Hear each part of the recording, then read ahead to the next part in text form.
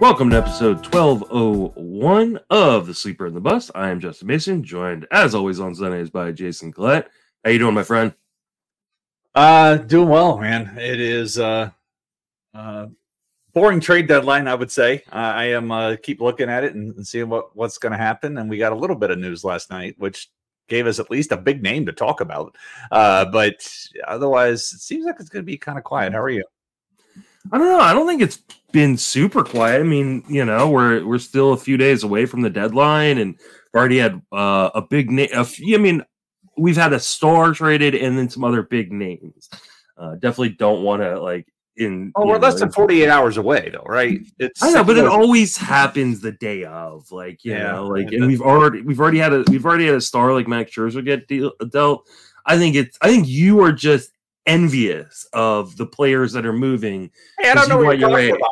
I got Erasmo Ramirez on my team now. I mean, come on. Go. Oh, wait, it's what not more could you ask for? Anymore. Yeah, maybe. After 17-4 beatdown last night, I would just like to see. I can't wait for July to be over. This 6-16 month is the second worst in franchise history. Wow! It feels. It's couldn't come at a better time.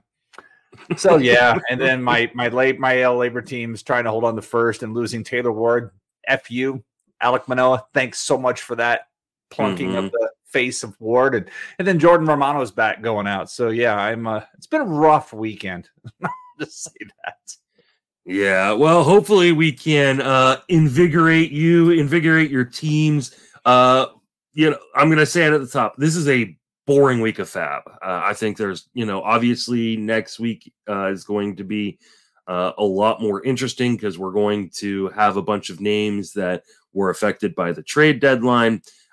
We've got a few on the rundown that could likely be impacted by the trade deadline, but we're just kind of guessing a little bit. That being said, we also have some trades to talk about. So we'll jump in with those trades first. Let's start with Lance Lynn and Joe Kelly heading to the Dodgers in a deal. Obviously, Joe Kelly, not really fantasy relevant outside of the deepest of deepest leagues. But Lance Lynn has been, I think, statistically the worst starting pitcher in Major League Baseball this year. But he's formerly a top 25, top 30 starting pitcher. He's moving to a fantastic organization in the Dodgers where he'll at least get a ton of run support. Do you think that the Dodgers can fix Lance Lynn? Yes, I was actually super excited about this acquisition. I think we talked about him last week on my labor squad. You can't bench him, so you have to carry him or cut him. And this is why I didn't want to cut him yet. I wanted to see where he was going to land. This is one of the best places he could have landed. I would say. So that's where I was really curious to see how it's going to work. Mike Petriello had a really nice article on MLB.com talking about 5 names that would be interesting in trade, and both Kelly and Lynn were were 2 of the 5 that were named in the article about what could possibly go well there. So I was intrigued after reading the article, hopeful that he would land somewhere good. And now to me, it's like any thoughts I had about dropping Lynn. And this is despite falling 3 points in ERA this week alone in the standings.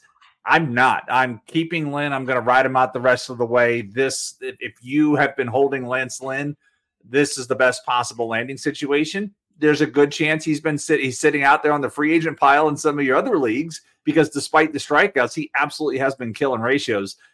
This would be your chance. If you're hurting for strikeouts, I think we even said this last week. If you're hurting for strikeouts, go pull the rest of season projections up right now. I want to say Lance Lynn is top 10 for strikeouts, for pitcher WAR. Go look at that. If you listen to me on the Baseball HQ podcast, baseball radio podcast with Patrick Davitt Friday, Lance Lynn was and we recorded that Wednesday, by the way, before the trade even happened.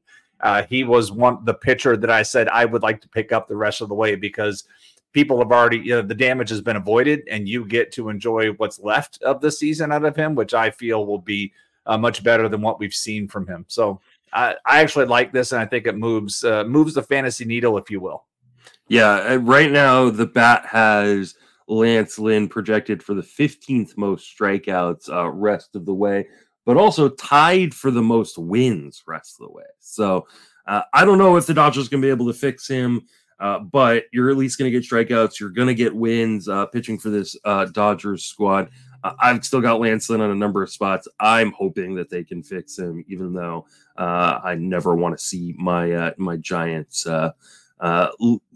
get beaten by a Dodgers team. So, I think he's a guy that, and he lines up this week versus Oakland. So you couldn't ask for a better first start out the gate. Well, let's be real though. You look back at Lance Lynn's game log this year. It's like there have been times where you're like, man, look at this matchup. This is perfect. Mm-hmm. And he will go out there and like just laugh in your face and do the exact opposite. And then you look at some other matchups and you're like, man, there's no way this is going to work out well for him. And then he goes out and strikes out 11 Toronto Blue Jays on July 6th and 16. Now, this one, I remember that game, this 16 Seattle Mariners, and A, the Mariners weren't hitting well, and B, the zone was ridiculously friendly in that game. But then he's had some other games where it's like, oh, come on.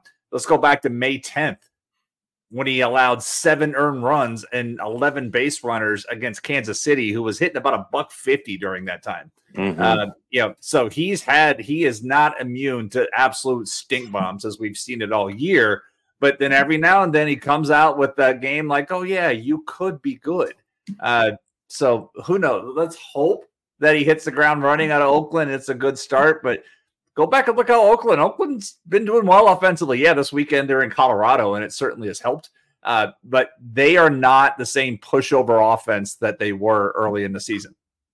Yeah, no, I agree. Next guy on the docket is Kendall Graveman, traded to the Houston Astros. This is on the back of Reynaldo Lopez getting traded in the Giolito deal to the Angels. Obviously, Graveman is not going to close in Houston, so he's going to lose pretty much all of his fantasy value. The question becomes, who does close in Chicago now that Graveman and Reynaldo Lopez are both gone, and do you really care? I was kind of having this conversation with somebody in my league yesterday. He's like, ooh, I picked up this guy. I'm like, maybe he gets 5 saves the rest of the season. But honestly, if we're just going to go by pure stuff, the line starts behind Gregory Santos. I don't know how anybody else gets that option. You watch him pitch, and he's been the best guy in that bullpen by quite a bit. When you watch him pitch, I'm just bummed because I had him earlier in the season and cut him when nothing was happening for him. So he got the first save out of the gate, saved the game, and the hold went to Tanner Banks in that particular outing.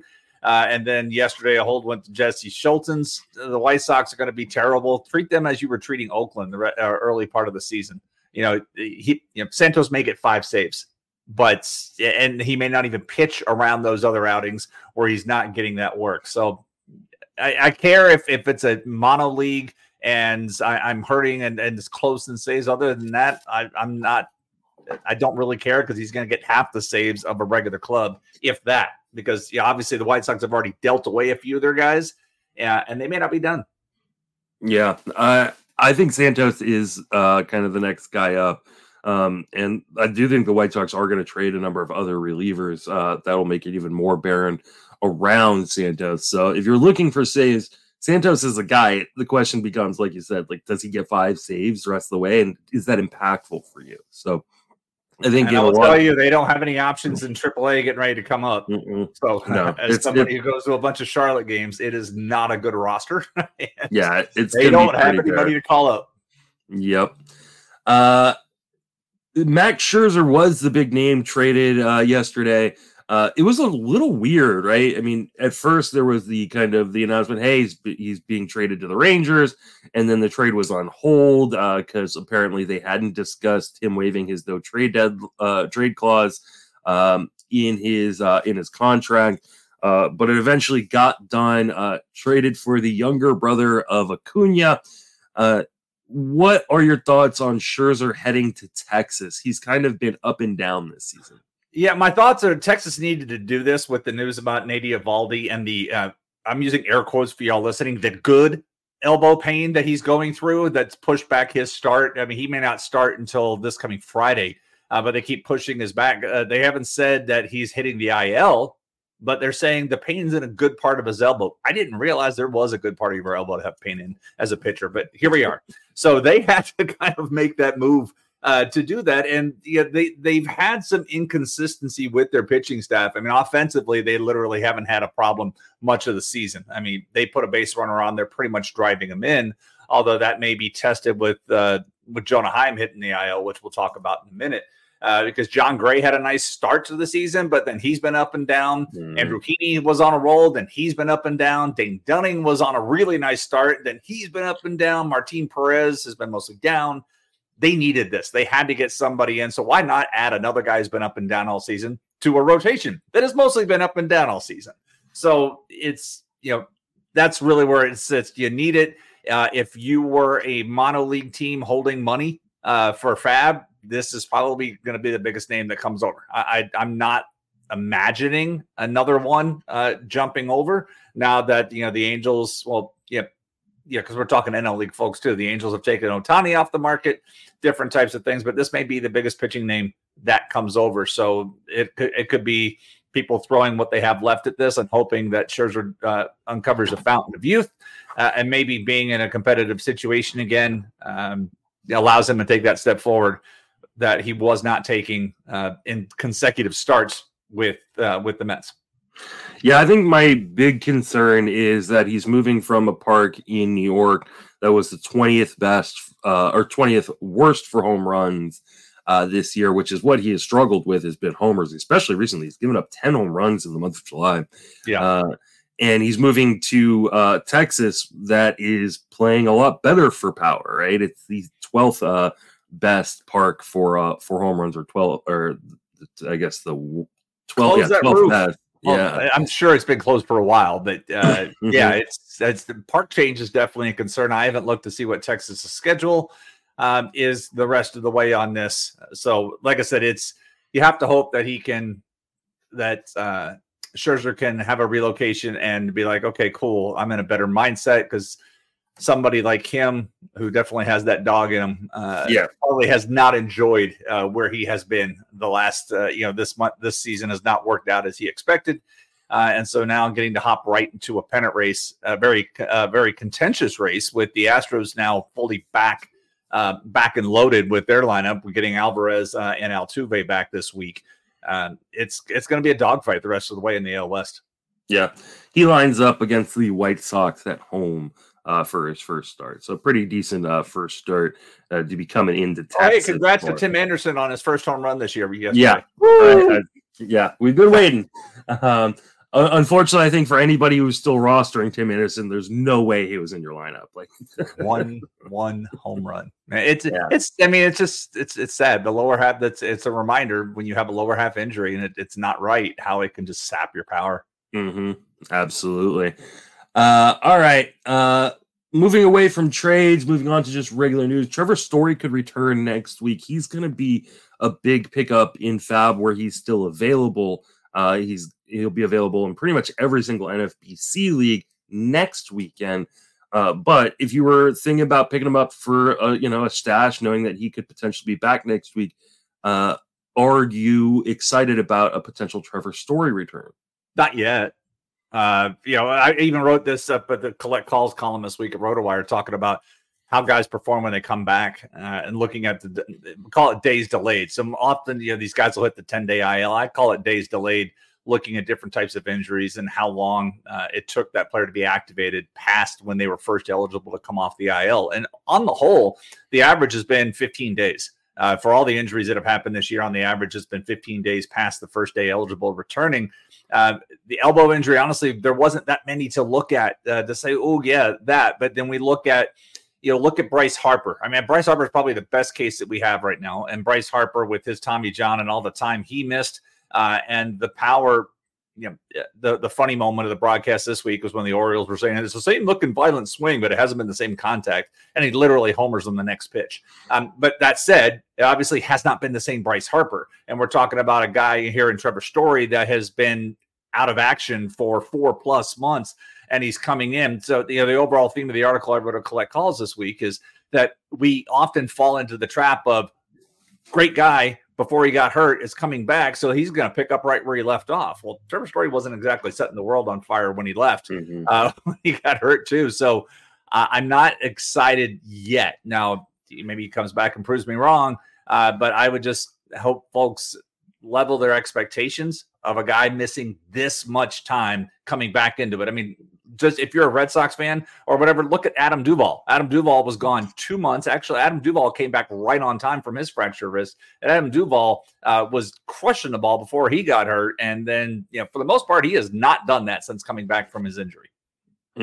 Yeah, and Story has hit well in his minor league rehab assignment. But it's Worcester. Yeah, and it's also only been 6 games. Like it's 2 home runs in 6 games. So it's half at Worcester and then half at what's their AA?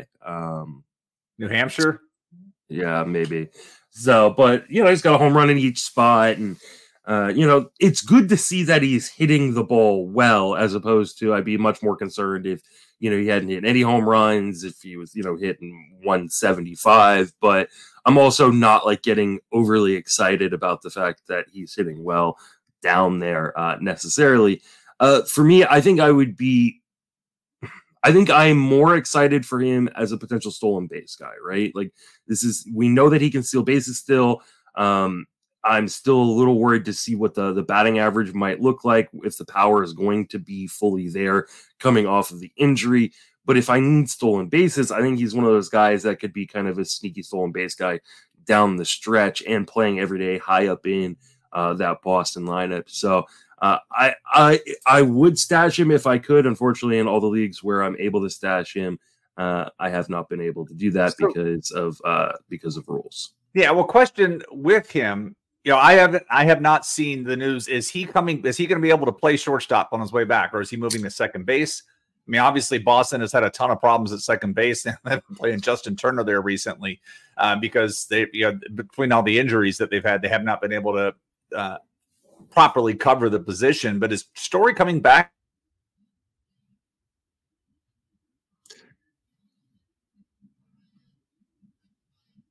Because Sheeta's been playing a lot of DH, and so where are they going to move? What are they going to do there? Do you know? I mean, I'm watching a video of him playing shortstop right now. So, from down in the minor leagues. So my assumption is that he will be able to play shortstop, but I know the original talk when he was coming back, or when he was about to start his rehab assignment, was that there was a chance that they would activate him before he was even able to play the field, and he would just DH. So my guess is he splits time between second base or shortstop, probably shortstop, and DH. But I mean, I don't think you're activating him and then sitting him 2 or 3 days a week. I think he's playing every day. They need an insurance plan. I mean, you changed, not the insurance plan. Maybe they go out and get your boy Paul DeYoung and look for that. They need a shortstop insurance plan. I'd be really surprised if the Red Sox added to this team really at all. AL East is kind of like settling down where people have got options. I mean, I think they traded Kike Hernandez just because they realized he wasn't the answer at shortstop, and they were kind of crowded in the outfield. So they went out and did what they did there, but they need something. They need kind of an insurance policy. Hey, get Tim Anderson. There you go. There's your answer. The next piece of news is Taylor Ward went to the IL with facial fracture. He was hit in the face by Alek Manoah because Manoah still can't figure out where the plate is. Or are you holding on to Taylor Ward right now? So I was watching that game, and I was like, ooh, bases loaded, 1 out, nobody out, and first pitch sinker that just didn't sink. It kind of deflected off the brim of the batting helmet, and then, Ward took it off really the bridge of his nose, but he has multiple facial fractures. So, he is likely going to be on the IL for August, and then you have to worry about how is it going to be when he comes back, and how he's going to be able to handle inside pitches. It's the psychology of it all. We think back to, this didn't appear to be like the time Giancarlo Stanton took the Mike Fiers pitch, but it was pretty bad. That's how how he got hit with it. And it was weird with Manoah. It was like, there were times in this game and I was watching this because it was the only game on a Saturday afternoon. What the hell, baseball? You've got the Saturday afternoon all to yourself, and this is the only game that was on that was even being played at the time, right? I don't understand what they do on Saturdays. But anyhow, there were times in this game where Manoah looked really good. Slider was good. He was locating, and then it all just fell apart in that final inning, and then culminated by the sinker that ended up off Ward's cheek. So I don't, I have an AL labor rather, and I can put him on the bench. Obviously, I can IL him, but if you're in a league where you're, NFBC style 17 reserves only, I don't know how you can. It really sucks because Ward was starting to play better of late. And this unfortunate timing with it. And I don't know what the Angels will do. If you look at the roster, the immediate, your gut reaction was like, okay, Joe Adell time. Well, no, Joe Adell's still on the IL himself. He went on the IL with an oblique injury just before the All-Star break.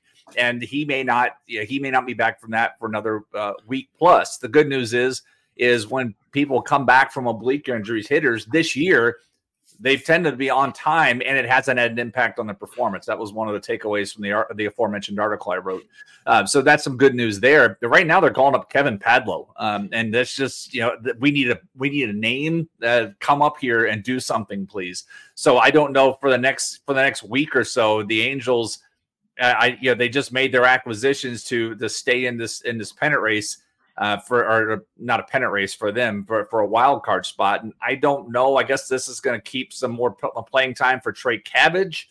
Michael Stefanik's been getting some pinch hits around the Ohtani cramp issue. But right now, when you look at the way this lineup's going to stack up, man, I don't know if I'm worried about Ohtani only because why the hell would I pitch him? Matt Chapman was definitely on to something the other day when he's yelling when Ohtani hit the home run, and they're like, why the F are we pitching to this guy? Why? And you look at this lineup right now, and it's like, okay, Zach Neto, Ohtani, Mickey Moniak, Mike Moustakas. It's like, I'm just going to pitch around Ohtani as much as I can, and I'll deal with these other guys. Yeah, Moniak's had a great year, but I would still rather face Moniak like 100 days a week over Ohtani. So yeah. The Ward injury to me is the trickle down because it's definitely a king in his court situation there in South LA right now with this lineup. And if I'm a contending team, I'm not even dealing with pitching to Ohtani. I just put him on base, let him try to steal a base. That's fine with me. Yeah, you got to wonder if the Angels will add another outfielder here at the deadline.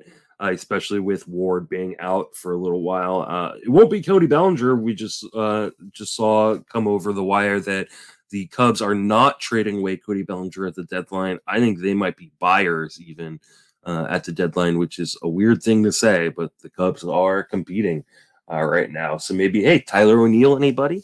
He might look good in Angels red. So, how about can Eduardo Escobar play the outfield?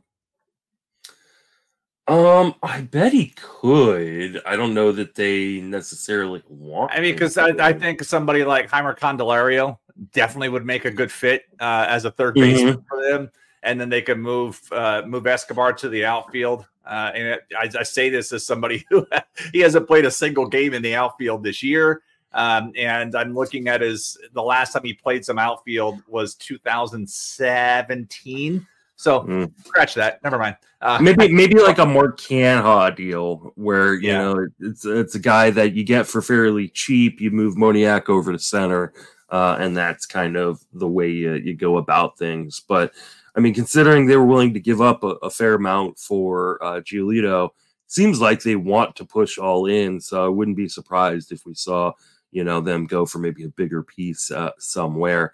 So the question becomes, are they willing to part with more of this farm system in order to improve it? Speaking of injuries to the AL West, Jonah Heim goes on the IL with a wrist injury.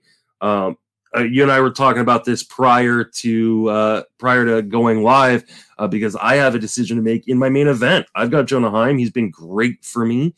But, in a league where I don't have IL spots, can I wait the 2 to 3 weeks that he's at least going to be out for with the potential he could be out the rest of the season? Or should I just drop him and move on? Yeah, that's the issue with this is the injury. When it came out, it's basically like, okay, here's Heim's injury. He has to figure out if he can play through it. If he can't, he has to have surgery. It will end his season. So one would hope or expect that resolution will come to sooner rather than later with that. And so, I would expect coming days, because when you look at what they can do, they've called up Sam Huff, and Sam Huff can hit. Sam Huff proved last year he can't throw anybody out. That's not a strength of Mitch Garver's, and we that's one of the things that Jonah Heim has done really well. I mean, I honestly, from a fantasy perspective, Jonah Heim has done two things extremely well this year. One, he has driven in a ton of runs. He has, look, this is not one of the guys you would have expected in the top 25 of the RBI leaderboard, but he's done it this year. And so that's been one of the things. But the other thing is he has excelled in stealing strikes and making pitches on the fringe become strikes. He has been one of the best guys in baseball in doing that this year. And so then now we have, how is this going to impact that Texas staff that we talked about earlier that's been up and down all year? Now they're going to have the defense is taking a step back behind the plate because Garver and Huff simply aren't the same framers that Jonah Heim has been. So I have larger concerns for the impact to the offense a little bit. It should help Mitch Garver if he can get the bat going with some RBI opportunities, but I'm more worried about how this injury is going to impact this pitching staff, because they have certainly enjoyed what Heim has done behind the plate for them this year. But for you, I'm hoping the answer comes sooner rather than later, because if he decides, look, this is not going to work, they could go out and make another acquisition. Go get Grandal from the White Sox and get some experience behind the plate. Go find another catcher. But if they have to move forward with Garver and Huff, I'm concerned about the overall impact on that pitching staff. Yeah, I'm leaning towards dropping him this week, just because even if he comes back, is he going to still have the power in the bat that made him kind of valuable this year, right? And is he going to play as regularly as he was, considering the injury? And so I think the right answer is probably to drop him and move on. Unfortunately, like in my scenario, it's a 15-team 2-catcher league. So I'm potentially dropping him for a guy like Connor Wong or Freddie Furman. It's like, I don't know that I'm going to get much, but getting anything when you're in a kind of a dogfight in a race, like you've got to kind of do what you got to do. So I think for me, I'm probably going to end up dropping him. But I completely understand people wanting to kind of give it a little bit of wait and see if, hey, maybe a week from now we have a little bit more news. But I think the right answer is drop him, because power is likely going to be sapped anyways. Yep. It's usually an issue when you're coming back from a wrist injury or anything. It just takes some time. And especially if he's trying to play through pain, you have to change your expectations. Are you picking up Mitch Garver or Sam Huff in leagues where they're available?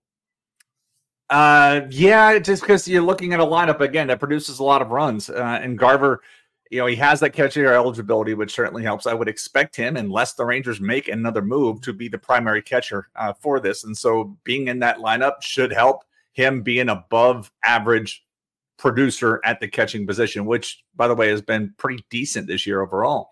Compared to what it normally is. But I'm not going out and reaching out for Huff unless I'm in a 2-catcher mono league, because he definitely has limitations behind the plate, and the club knows this. And I want to say he was 1 for the season last year in throwing guys out.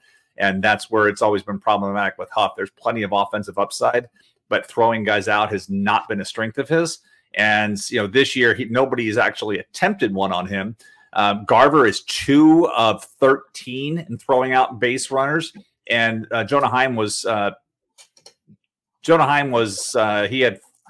14 of 53 in catching them. So he wasn't setting the world on fire, but that's still a lot better than that. But if I go back and look at 2022 and go back and look at the situation, Sam Huff was 4 of 23 in throwing out runners last year. So that's the situation. And then Mitch Garver was 2 of 10. So we're talking about 2 catchers that have combined to throw out 10 guys in their last 50 attempts. Not great. Yeah. I think Garver in, 2-catcher, like 12-team leagues, 10-team leagues, makes a lot of sense. Maybe even, I feel like you could get a better catcher in a 1-catcher 15-team league. But Yeah, I think that Garver's going to play a fair amount. Even when he's not catching, he'll probably be DHing. So I think this is a good time to go buy on Garver in most formats. I want to look to see if pull up a 15-team league, one catcher, and see what's out there. Just so we can try to help people here real quick with that. If I go to, I'm in a 2-catcher league in that. Sorry, I'm thinking GDD was a 2-catcher league. So if I even in a 2-catcher league, in a 15-team 2-catcher league, I can go get Tom Murphy right now, who's been hitting well. I can get Connor Wong, as you said, who's been hitting decently. Mm-hmm. I can get Matt Tice, who's been getting more playing time. So this isn't a 15-team 2-catcher league. These are some of the names that's 3 names that are available right there. And if I switch over, I have an 18-team 1-catcher league. And if I look at an 18-team 1-catcher league, which would be close enough to what we're talking about with a 15-team with a 1-catcher, I can look at Danny Jansen, who's been starting to get the power stroke back. Mm-hmm. He's been hitting. Tom Murphy is still there. The other names that we've mentioned, Jake Rogers has been getting more playing time. So you do have options. Like I said, the catching position hasn't been completely terrible this year as it has been most seasons. That said, I'm still not adding Sam Huff. Yeah, I think that makes sense. All right, next guy we're going to move on into kind of FAAB. Like I said, not as great of a FAAB week as other weeks have been, but there are some interesting names. Marco Luciano called up by the San Francisco Giants. This was an interesting call-up because Brandon Crawford was activated from the IL the following day. So it looks like Luciano is probably going to be kind of more of a fill-in or a super utility kind of guy in the infield. This is a former top prospect that's kind of lost a lot of the hype around him because he's been dealing with kind of recurring back issues in the minor leagues. But the bat speed is fantastic. There is a lot of upside here. Any interest in Marco Luciano? No, not really. Back trouble says it all for me. It's to me we're trying to look for fantasy and what's the best skill that he has, hitting base hits, but he's going to hit the bottom of the lineup, so that's going to limit how many runs he's going to score. So unless I'm in a deep mono league, no interest. Yeah, I mean, there is a fair amount of power in this bat, but unfortunately, I just don't know how much he's going to be able to tap into it in San Francisco's park. And like you said, he's going to hit the bottom of the lineup. It looks like he is projected to kind of be, a pretty regular second baseman there at San Francisco. But they've also got a lot of other options on this team, including Wilmer Flores and Casey Schmidt. Schmidt's a very, very good defender.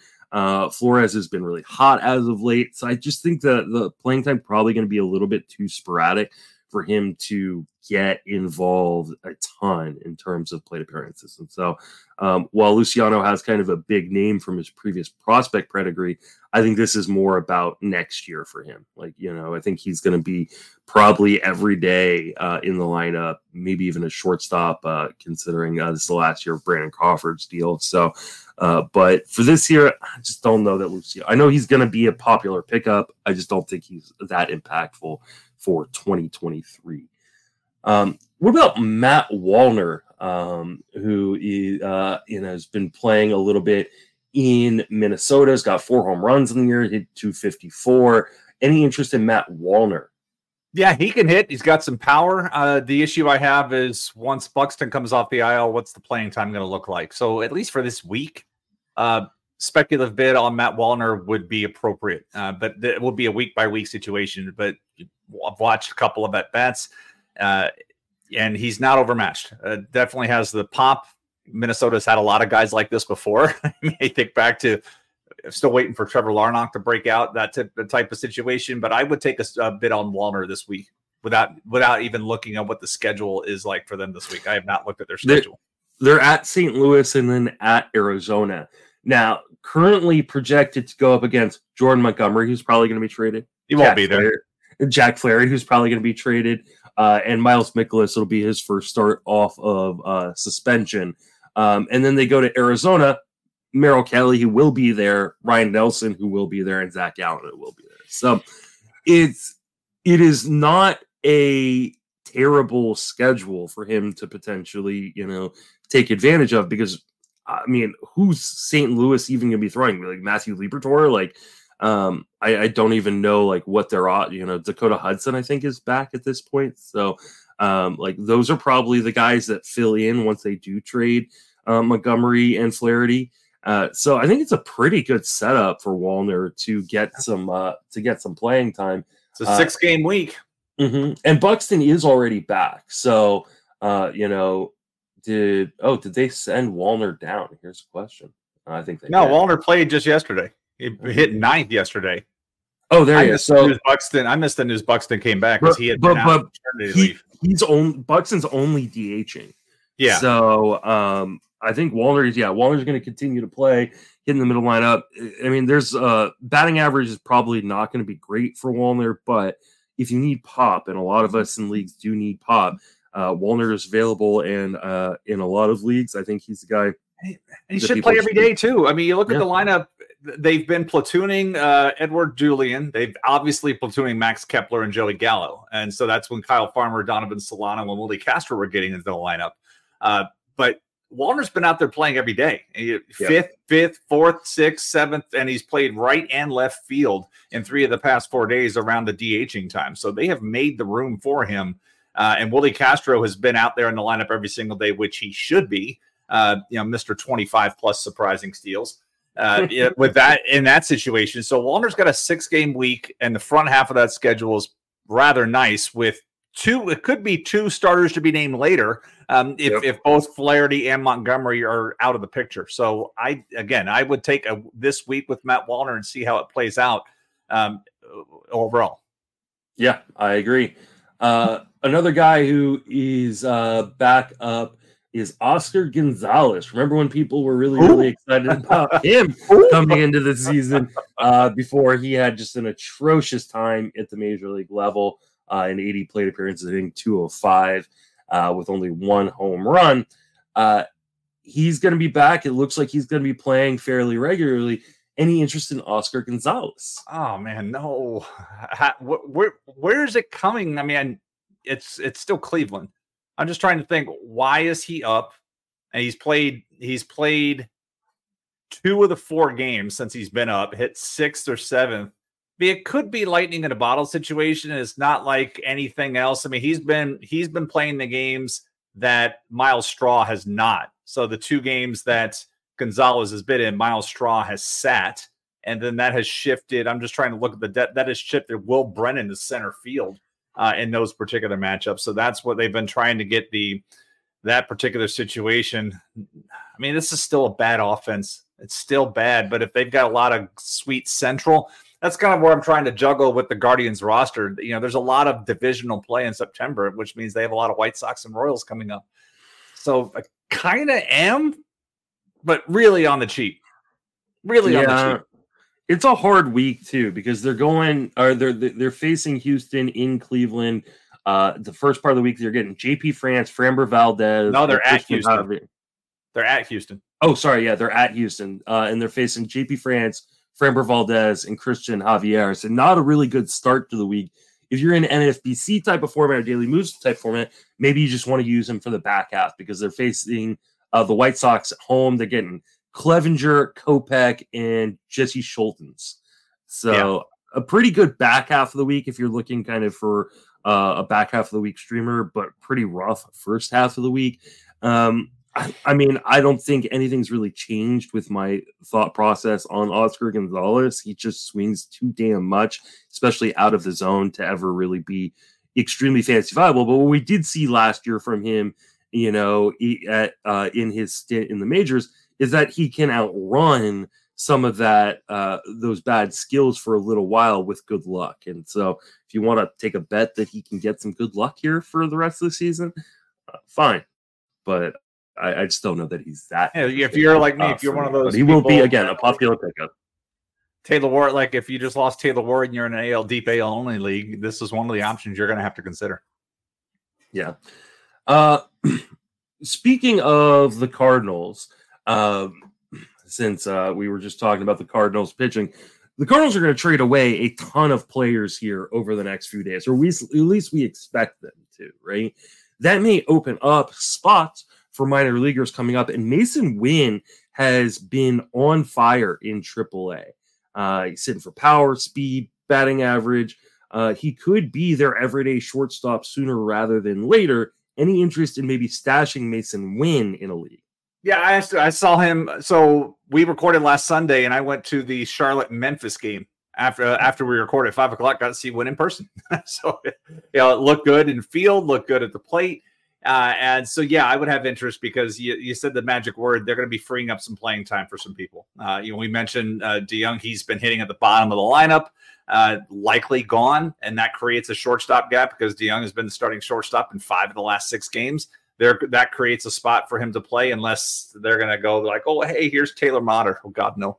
Taylor Motter has been the only guy that started shortstop when DeYoung hasn't. So, yes, they need to challenge the kid, put him up. That said, if you look at what this lineup is going to look like, I'm not sure that Wynn has anywhere to hit but at the bottom of the lineup when he does come up, unless they are like, hey, Brendan Donovan, take a step aside. We're going to do a baptism by fire. Wynn, lead off. Other than that, so he's either going to hit first or ninth. I don't know if there's any other room for him to hit because they said they're not trading Arenado. They're probably not going to trade. Look at the rest of the offense. Tyler O'Neill, and that maybe pushes Walker up and then allows Wynn to move up. But I don't know what's going to happen with it. But that said, he should be getting regular playing time if he does get called up. So yes, I'm interested.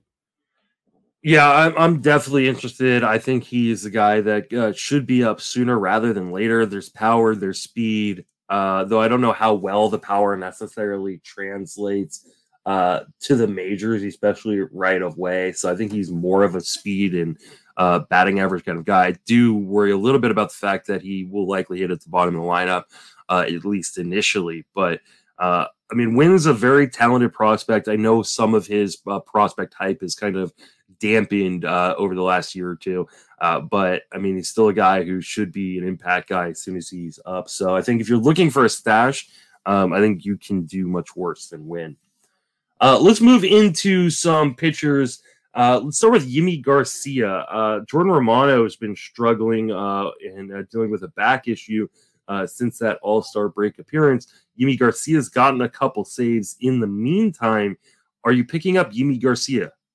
So, again, I watched the only game that was on TV yesterday afternoon and got to see the back end of the bullpen without Romano, who is on the IL as he tries to deal with these back issues. So, of what I saw, Nate Pearson looked the best of this. Yimi Garcia came in, and now he came in after the game had kind of broken open, and he came in and worked 11 pitches. And Genesis Cabrera, I saw him pitch as well. But Pearson, to me, looked the best of all of them. And that's where that's where I want to say things could go. If you need to have come in and get swing and miss, he's your guy. That said, Garcia's got more experience. And we know how these managers tend to tilt towards the experience. So, yes, I would not be aggressive on trying to get Garcia, but I would throw a speculative bid into that situation because they do have multiple options back there. And I know they can't really move him, but honestly, it's like when you look at a guy like Trevor Richards. I don't know if people have been paying attention to Trevor Richards and the amount of strikeouts he's getting, despite he's the anomaly in that bullpen. He doesn't have the big fastball that some of the other guys have. But that said, his strikeout rate, he struck out 13.7% or 37% of the batters he's faced this year, and it's because of that damn nasty changeup that he has, and he has just been dealing back there. And so I wonder if he's part of the rotation, part of that rotation. So I don't think it's going to be any one guy back there while Romano's out, which is why I wouldn't get too aggressive on anything because behaviorally, if you go back and look at the depth chart of what they've done around these different types of situations, Garcia has had the only save this particular week, but Swanson's had a couple, Pearson has had a couple. Cabrera's has the history with another club. So they do have options. The only option you could absolutely rule out is Mitch White. Really not sure why he's even on this club. And I know Jays fans listening are like, oh, yeah, please get rid of this bum. But they have options. Yeah, I think it probably will be spread around. I also wouldn't be surprised if they went out and got someone at the deadline. That's the one thing that's available is plenty of bullpen guys. You want to go get somebody. But as you even said last week, the only bullpen arms that are available are on bad teams, and there's a reason why these teams are bad. Yeah, exactly. So I wouldn't get overly aggressive on Yimi Garcia, but I think if you need some short-term save help, maybe he could be a guy that gets a few saves if they don't make a move for someone at the deadline. What about Robert Suarez? I mean, the Padres gave him a big contract. It's in the off season to be kind of their setup guy. But the Padres are also likely to trade Josh Hader at the deadline, which would leave the ninth inning open for a guy like Robert Suarez. Are you going to the wire to grab him? Yeah, I would have him in my waterfall bids. If they go, if San Diego does make the trade and moves Hader, I would want to get Suarez right now. I mean, he's not going to be dirt cheap because there are going to be people listening to this podcast doing things that be like, oh yeah, let me get ahead of this one. So he's not going to be dirt cheap this weekend, but he's going to be a lot cheaper this weekend than he will be next weekend. So yes, I would put him in my conditional bids if I'm trying to fill a bullpen spot. Like I said, with Romano, I happen to have both. If this was a mixed league, rather, but in AL, like I have Romano, Swanson, and Pearson in AL labor. So I have a couple of bases covered. But if I was in a mixed league and I just lost Romano, this would be one of the guys I would have in my waterfall bid, along with Greg Santos. I mean, at least Greg Santos has the job now, and he may get 5 saves, but Suarez could get more than that if he gets the job here in the next 48 hours. Yeah, I think that Suarez is a pretty good pickup for leagues where you need saves because while the Padres are going to be sellers, they're not going to be atrocious. They're still going to, I mean, they're not going to trade any of their massive big bats. They've already said that they're not interested in trading away Juan Soto, or at least they don't seem to be. So like this is still going to be a pretty good team that's going to get some wins down the stretch. So unlike maybe some of these other teams that we'll mention, as potential sellers, like they're not going to be bottom feeders because they sell at the deadline. So I think there'll be more save opportunities available for Suarez. So I think he's kind of my number one target in terms of looking for next man up for saves, who I might be trying to go after. Yep. Giovanni Gallegos could be the closer again in St. Louis if the Cardinals decide to trade Jordan Hicks and trade Ryan Helsley. There was some reports that Ryan Helsley could be traded at the deadline as well. And part of the report was that Helsley was upset about his usage or something, and then Helsley quote tweeted it on Twitter. I'm still calling it Twitter, saying, "Oh, I didn't know I felt this way." So, if would you be interested in taking a spec shot on Giovanni Gallegos, considering he's likely to be the next man up if both Helsley and Hicks are traded? Yeah, kind of at the end of the bidding. They know what they have there, and this is a chance for them to look at another option. Really, it screams like the whole Jordan Hicks situation. Yeah, the Cardinals haven't won a lot of games, but Jordan Hicks hasn't pitched since Monday. Didn't pitch Tuesday, Wednesday, Thursday, Friday, nor yesterday. And it's like clear that they're holding him out for something to be traded. You would figure he'd come in and do something, but no, he has not pitched in 5 days. And so they are clearly keeping him in bubble wrap so they can move, they can do something because the whatever talks there was for extension are gone. And he is going to be able to move. So yeah, but honestly, I would like to see them try something else and see what if they potentially have another option. But that said, I don't know what else they have. So it may be, okay, it's your job, kid. Again, have fun.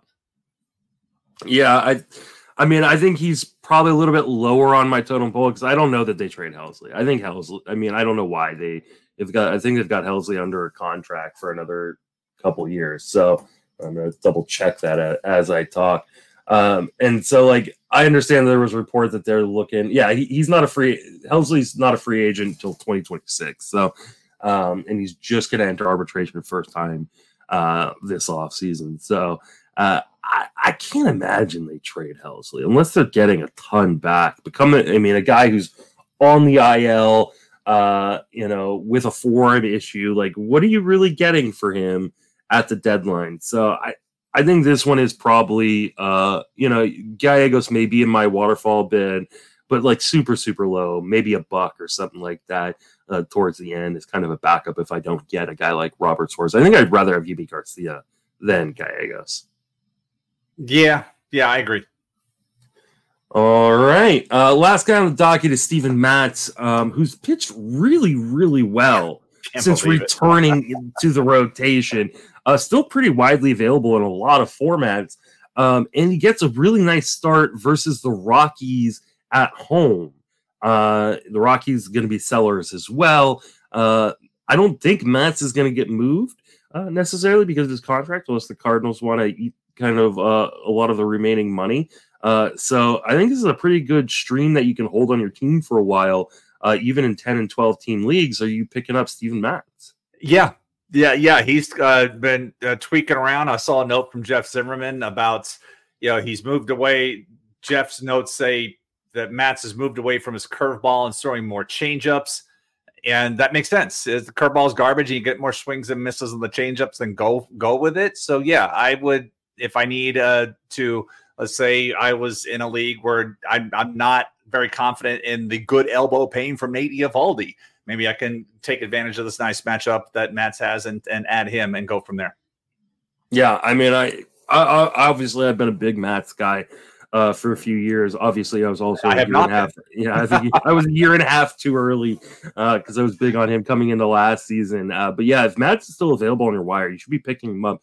He's been fantastic since returning to the rotation over his last 4 starts, sub-3 ERA. During that time, that defense behind him is still really, really good. So I think, yeah, Matz is a pretty easy pickup and stream this week, and then you kind of play matchups with him rest of the way. But I think he should be rostered in pretty much every format at this point. All right. That's going to wrap us up for this episode. Jason, want to remind everybody where you can be reached on social media and then plug anything you got going on. So Collect Calls column is usually running on Fridays now, and I told you I wrote about injuries and what to expect, given that we have a few big names out right now, like Cedric Mullins with his second issue with his abductor groin, second one of his, Mike Trout, some different names, Starling Marte. So what to expect when those guys are coming back, that's out there. And then, if you're watching video, I put Linktree because I'm kind of, again, playing around in multiple places, been in Threads, been in Twitter is mostly, or whatever the hell you want to call it these days, has mostly been for me bitching about the Rays playing of late. So I'm doing mostly in game, but I'm not. So look on Linktree. You can just Linktree/Jason Collette. Real easy to find everything I'm doing. And then, that's it right now. I don't have anything else. Just trying to survive the day job. Back to school season. So a lot of people have technology needs in schools, and it's keeping me busy during the day, which is why you won't see me on any kind of trade deadline shows. I don't have time. You will see me on a bunch of trade deadline shows. I'm going to be on Joe Rico's podcast. He's doing a live stream. I think I'm going to be on at the 4:00 hour on the East Coast.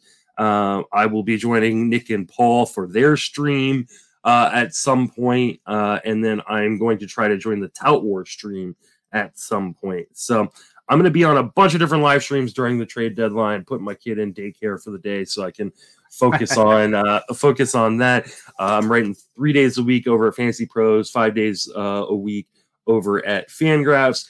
And I'm doing this podcast, and eventually I'll be doing the Friends Fantasy Benefits podcast. But unfortunately, Dave, my co-host over there, has been dealing with some technical issues and can't get his computer up and running at the moment. So hopefully kind of important. Yeah, it's a necessity, unfortunately, for podcasting, unless you live near each other, and we don't. He lives in Cleveland. So that will wrap us up for this episode. For Jason and myself, thank you for listening. Have a fantastic baseball season. Thanks, guys.